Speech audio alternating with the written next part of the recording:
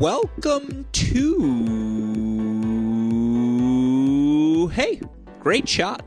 This is the Great Shot Podcast, a Cracked Racquets and Tennis Channel Podcast Network production. My name is Alex Gruskin. Have a bonus Friday podcast for all of you Great Shot Podcast listeners, and also a sneak peek at the sort of content you can get if you become a Cracked Racquets Patreon subscriber. Now, you hear me say it on every podcast we do here at Cracked Racquets, but our Patreon family, they're so much the lifeblood of everything we attempt here at Cracked Racquets, to have a community we know will support us through our craziest ideas, to have a community we can engage with to discuss the many fascinating and just ridiculous storylines that emerge day in, day out within the tennis world. It's why we do what we do here at Cracked Racquets, to try and engage everyone within the tennis community, to try and create new connections and create new bonds, because we promise if you're a fan of something, there's another tennis fan out there who feels similarly to how you do, and for us to be able to connect fans and again grow the tennis family we have here at Cracked Racquets, it means the world to us. And so of course that's part of what we want to do with our Patreon subscription. The other thing we want to do, provide you with bonus content, provide you with the sort of content you deserve to help accentuate all the finest features I should say, of being a tennis fan. One of the things we do, a match of the day segment on Mondays and Fridays, where I talk about the match I am watching most closely on those 2 days in the tennis world. And that's the greatest gift of being a tennis fan, right? On any day of the week, Sunday through Saturday, there's going to be some sort of match. It may not always be an ATP or WTA level final, but it could be a challenger. It could be a future circuit event. It could be a college tennis match. Even the Easter Bowl or Kalamazoo, that gets exciting for the diehard tennis fans out there. With so much to digest on any given day, what we try to do with these match of the day segments, help you narrow your focus, talk about something in specific, talk about something in particular you may want to key in on. Of course, on today's match of the day segment, an added bonus, we're covering the match I'm going to talk about here on today's podcast on our Cracked Racquets YouTube channel. I am referring to the fantastic UCLA-USC Battle for Los Angeles women's tennis match we have scheduled to start 4:30 p.m. Eastern Time. Again, we are going to be broadcasting that match on our YouTube channel, so you don't even have to go to the team pages. You can just go to youtube.com, search Cracked Racquets. You'll find our broadcast feed there. Was supposed to be a doubleheader for both the men's and the women's matches. Both were scheduled to play Friday. The men's match canceled. I have some of the details of why that was, but until I have the full picture, don't want to speculate at all here on the podcast, so apologize for that tease, but just going to be the USC-UCLA women's match. Of course, that's still a match all of us can get excited about, because throughout college tennis history, generally a USC-UCLA result is pretty significant nationally. Sometimes it's a conference championship, sometimes it's a national championship. It always means something, and of course, college tennis, one of those rare opportunities for tennis to be played as a team sport, and of course, in all college athletics, rivalries are going to exist. The most notable, I'll just say it, of course, I'm biased, but Michigan-Ohio State, those football games always get heated, but that rivalry transcends not just football, but anytime the two schools match up in some sort of athletic competition. Of course, that applies to other rivalries as well. Maybe you think Duke-UNC, maybe you think Florida-Tennessee, Florida-Georgia, Florida-Florida State. Of course, if you're out west, you think USC-UCLA. So we've got a special match on our hands. UCLA, not just a Pac-12 championship contender. I think they already clinched the regular season title, but they're a team that has legitimate national championship aspirations for USC. They're a team that's had a lot of injuries this year. They're always in the mix. They're going to be in the NCAA tournament, and that's never a team. You never want to see the Trojans round one, round two, so they are going to be dangerous. Of course, it's the second matchup between the two schools this season as well. It's always tricky to beat a team multiple times within the same season, so I want to get into all of the details of that match, give you all a sneak peek of what a match of the day segment looks looks like. Of course, since this is a Great Shot podcast, I have to remind all of you that the reason we're able to do this here on the Great Shot podcast day in, day out, not just because of our Patreon family, but because of all of the support, of course, we get from you listeners, and then the support we get from our friends at Turnigrip. You guys know, Turnigrip's performance in hot and humid conditions, it's unmatched. You know the color, that bluish purple hue, but you probably didn't know that it's trademark, and that iconic blue color can be seen on the rackets of hundreds of touring pros. If you would like to join the Turnigrip family, contact them at sales@uniquesports.com or call 800-554-3707. You let them know Cracked Racquets sent you. They'll hook you up with some free samples, and they'll treat you like family, which I suppose is the theme of this episode at this point. But to join the Turnigrip family, sales@uniquesports.com or call 800-554-3707. With that in mind, let's get into Friday's match of the day. And of course, the match of the day, as mentioned, is the USC-UCLA thriller, which starts 4:30 p.m. Eastern Time on. You can find it on our Cracked Racquets YouTube channel. Follow along with us. Super excited to have Nina Pantich here with me on the call on the broadcast. Nina Pantich, a former UCLA player, obviously former head honcho over at baseline.tennis.com, and she's actually got a new job, which I don't think I can tell you about. I think she's really excited to introduce it to all of you on the broadcast. We're going to be breaking some news mid-broadcast. That's always fun as well, but beyond anything else, why should you tune in? Because we've really got a really fun tennis match on our hands, a perfect way to kick off your evening and your weekend of tennis viewing.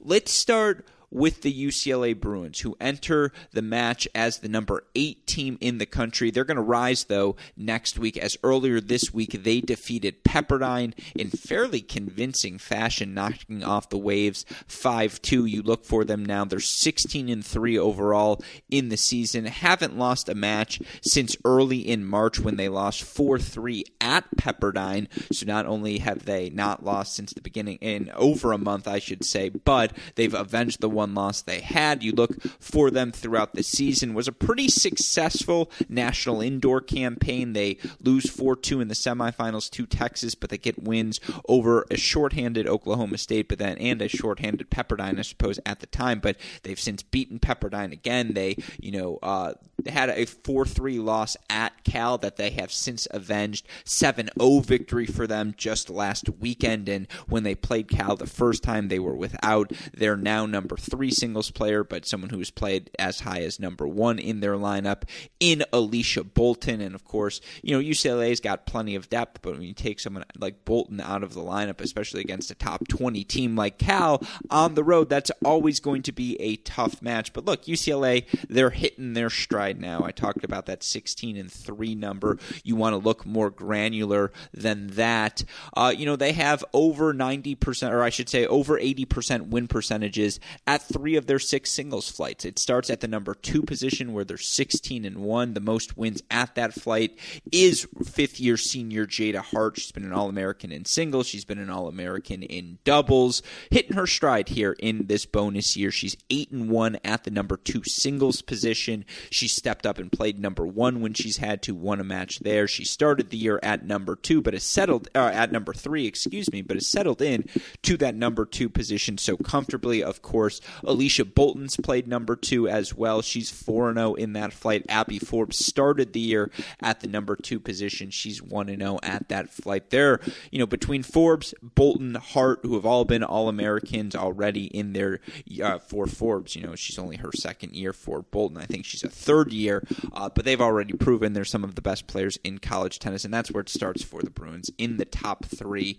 you look for them, their next best flight. They're 16-2 at the number 1 singles position, and that's really led by a 15-1 performance from sophomore, still freshman technically, but second-year freshman, I suppose, Abby Forbes, who entered college as one of the best players in the nation. She was one of the top juniors, not just nationally, but in the world, and, that success has translated here early in her college tennis career, and, it's a luxury for us college tennis fans to get to enjoy her. You talk about Forbes, who I guess is still considered a sophomore. She was an All-American last year. Prior to UCLA, I mentioned it, she was, I believe, a girls 18s, USTA Nationals 18s champion. I think she won the San Diego event, so got the wild card into the U.S. Open main draw. She won a doubles title at Junior Wimbledon. She was multiple appearances at Junior U.S. Open, played all of the junior slams, et cetera, et cetera. She had the pedigree entering college, and she's lived up to the hype. She's now, I believe, 16-1 plus 11-1, so 27-2 in her first 29 completed singles matches as a college player. That's outstanding. That's as good as it gets, folks. And again, if you're a UCLA team, doesn't matter who you're playing, UNC, Texas, Stanford, Georgia, anyone, you feel good about your top three in Bolton, Forbes, and Hart. And Bolton, by the way, she is 7-1 on the year. The team's 8-5 at the number 3 singles position, but Bolton hasn't played. They're 16-3 overall. She's 7-1 overall. She's played, I think, like 9 or 10 of their 19 total matches. When she's in the lineup, it's a different story. That 8-5 record at 3 is deceiving. Of course, the record in the bottom of the lineups is not deceiving. This is a team that, as good as they are at the top, they've got outstanding depth at the bottom of their singles lineup as well. They're 15-3 at the number 6 position. The most wins come for Annette Gulak, who is 6-1. You've got 4-1 Taylor Johnson, 3-1 Vanessa Ong, 1-0 Sasha Vagramov, who's also played at the number 5 position where she's 3-1, and the team is 10-3 overall, and that's their fourth best flight, but they're winning over 75% of their matches at the number 5 singles position. And again, it's been a combination of Vagramov and Gulak at that number 5 position. Really just depends on if Bolton's in the lineup or not. When Bolton's in the lineup, it moves Vivian Wolf down to the number 4 position, and you could say number 4 singles is really the only singles flight where UCLA feels vulnerable. Wolf, who was a standout during her time at Georgia before transferring this season to UCLA, she's 6-4 at the number 4 position, 7-6 overall in singles.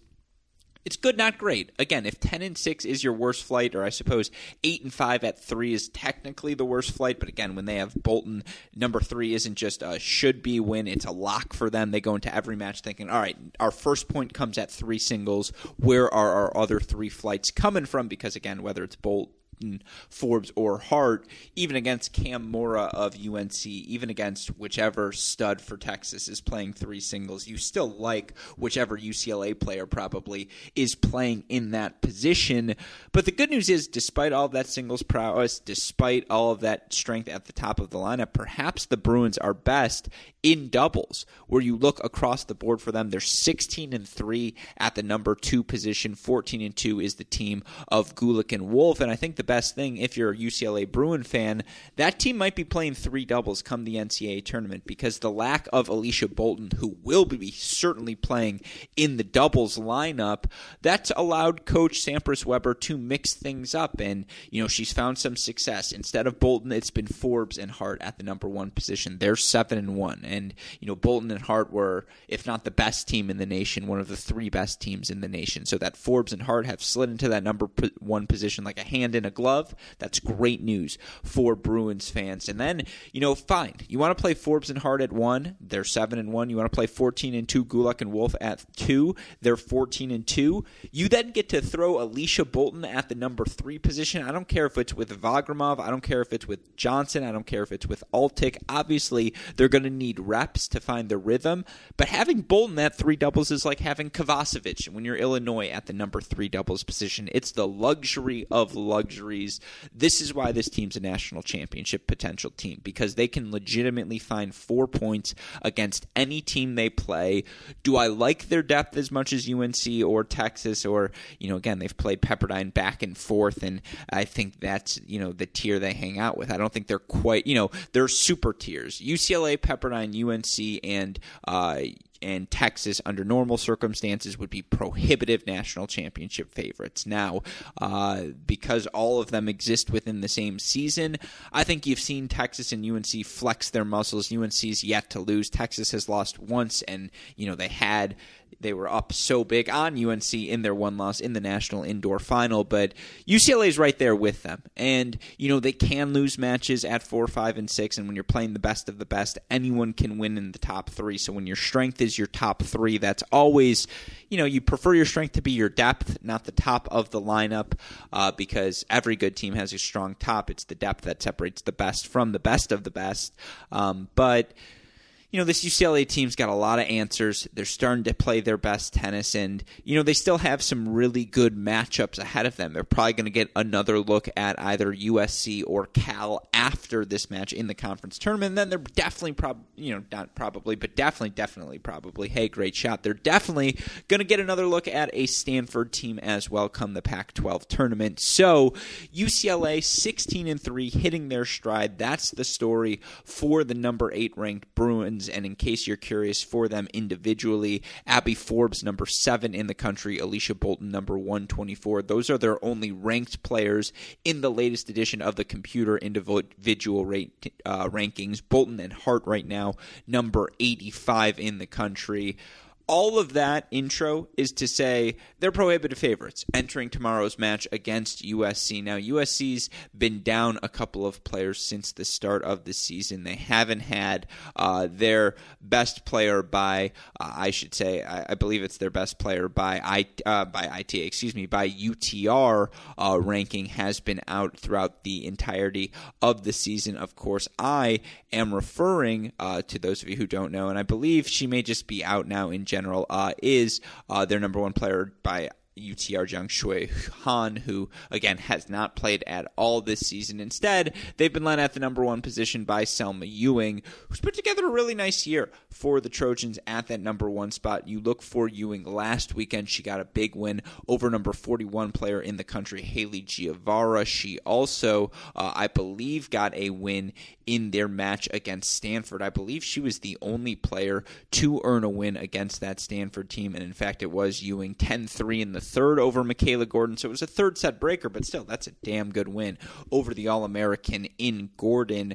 But you look for this USC team. Now, the problem for them against the UCLA Bruins, the top of the Trojans lineup is their biggest strength, and it's just not quite as strong as the UCLA Bruins. Now, Ewing's been great this season. Again, she's 4-0 at the number 1 position. They're 8-7 overall, but Ewing's 13-3 in the dual matches she's played, and of course, if you're a USC fan, the exciting thing for Selma Ewing, only a junior here this season, but you look for them again across their lineup, and I did mention, I already said they've been without their number 1 player, Han, or not number 1 by UTR. She just hasn't been playing here this season. But Erin Cayetano has been good for them at the number 2 position. You look for Cayetano overall on the year. She's 9-5, but she's been number 52 she's number 52, excuse me. She's 5-2 at the number 2 singles position. She's ranked number 123 overall in the singles rankings.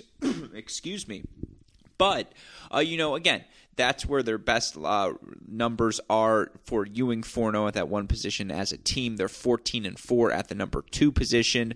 Pretty good at 3-4 as well. 11-6. Ewing started the season there. She's worked her way up, but it's been Cayetano. It's been Naomi Chung, who's 2-2 overall at the 3 singles position, but 9-7 on the season and ranked number 69 in the country. Danielle Wilson's been a rock for them at 4. She's 10-5 overall. The team 13-6 now. They're 11-7 and 5. They're 6-10 at the number 6 singles position. That's where their injuries they've suffered this season have really manifested themselves. You look for them in doubles, good, not great. 10-9 at number 1 position, 11-5 at number 2, 11-7 at number 3. You look for this Trojan team. That makes sense, given those numbers, that they're 11-8 overall. They're, against a lot of teams, they're going to get wins at the top of their lineup. The thing is, you can get to 2 points. You can even get to 3 points, but can you find that 4th point? That's the question in college tennis. That's been the struggle for them. You look for them this season, 4-2 and 4-3 losses to Pepperdine. Pepperdine, a 4-3 loss to Washington State, a 5-2 loss to Oregon, the first in program history. They also lost another 4-1 match to Pepperdine, a 4-3 loss last weekend to Cal, and in that matchup against Cal, they drop the doubles point, but they sweep the top two singles position. Wilson delivers the good at number 4. The problem is, again, finding that fourth point for them has been a problem. They've played a ton of good teams close, and again, you look across the board in singles for them overall on the season, only one player who's played more than 3 matches has a losing record. It's Claire McKee, who's doing her best to fill in at that number 6 singles position, but outside of that, they're competitive in each and every flight they played, and they've already played UCLA this season, and in that first match you had Bolton and Chung at the number 2 singles position going 3 sets. Now UCLA had already clinched the match, but it was Bolton 10-8 in the third there. Selma Ewing got a win, not going to surprise anyone. She seems to be beating everyone this season over Jada Hart 10-6 in a third set breaker.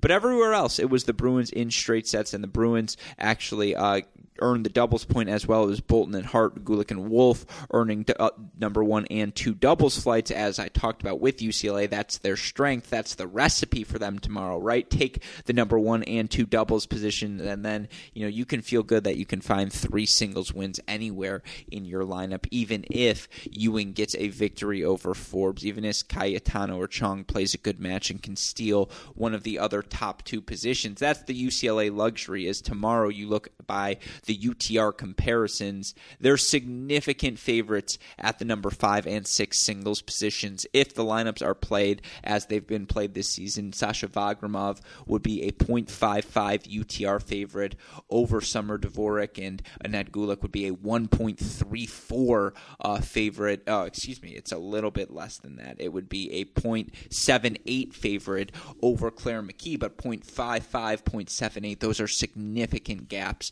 for the Trojans. And so, again, even if they were to steal 2 of the top 3, which is so hard to do against UCLA, you probably feel pretty good everywhere else, in the 4, 5, 6 singles position in doubles if you're UCLA. So if you're the Trojans, again, it's stealing one. It's pulling an upset. It doesn't help that this matchup is or on the UCLA courts as well, right? It's a home match for the Bruins, and, it's their final home match, I believe, of this 2021 season. And so, senior day for Jada Hart, and just that, all of the UCLA seniors as well. You bring out the emotions there.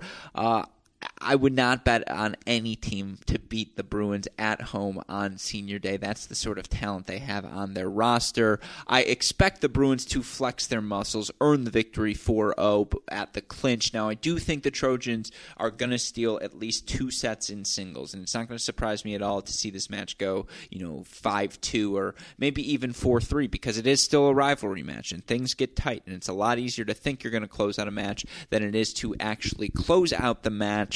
But I'm expecting the Bruins to eventually, just advance and head into postseason play with momentum on their side. But we at Cracked Racquets, that's why I said it, are expecting a fun match. So hopefully all of you will join us on the broadcast. Again, it's a 4:30 p.m. Eastern Time start. The broadcast will start at 4:15. Thrilled to be joined by former UCLA Bruin tennis media superstar Nina Pantic on the call as well. So hopefully all of you again will join us tomorrow, or I suppose today when you are listening to this podcast. But with that in mind, I want to remind all of you listeners, if you want to hear more about the action that is happening across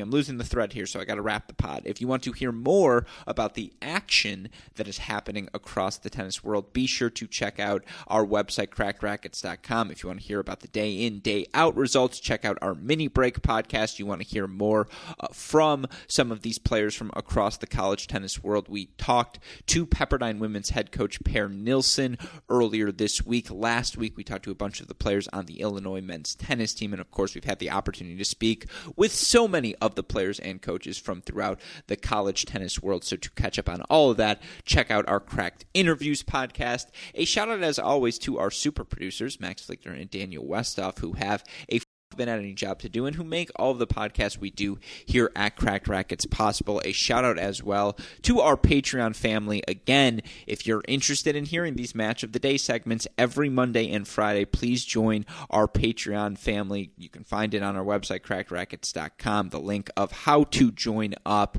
But with that in mind, I should also give a shout out one last time to our friends at Turner Grip, the lifeblood of this podcast. To join the Turner family, contact sales@uniquesports.com or call 800-554-3707. But with that in mind, for our wonderful super producers, Fligner and Westhoff, our friends at Turner Grip, and all of us here at both Cracked Racquets and the Tennis Channel Podcast Network, I'm your host, Alex Gruskin. You know what we say. Hey, great shot, and we'll see you all next time. Thanks, everyone.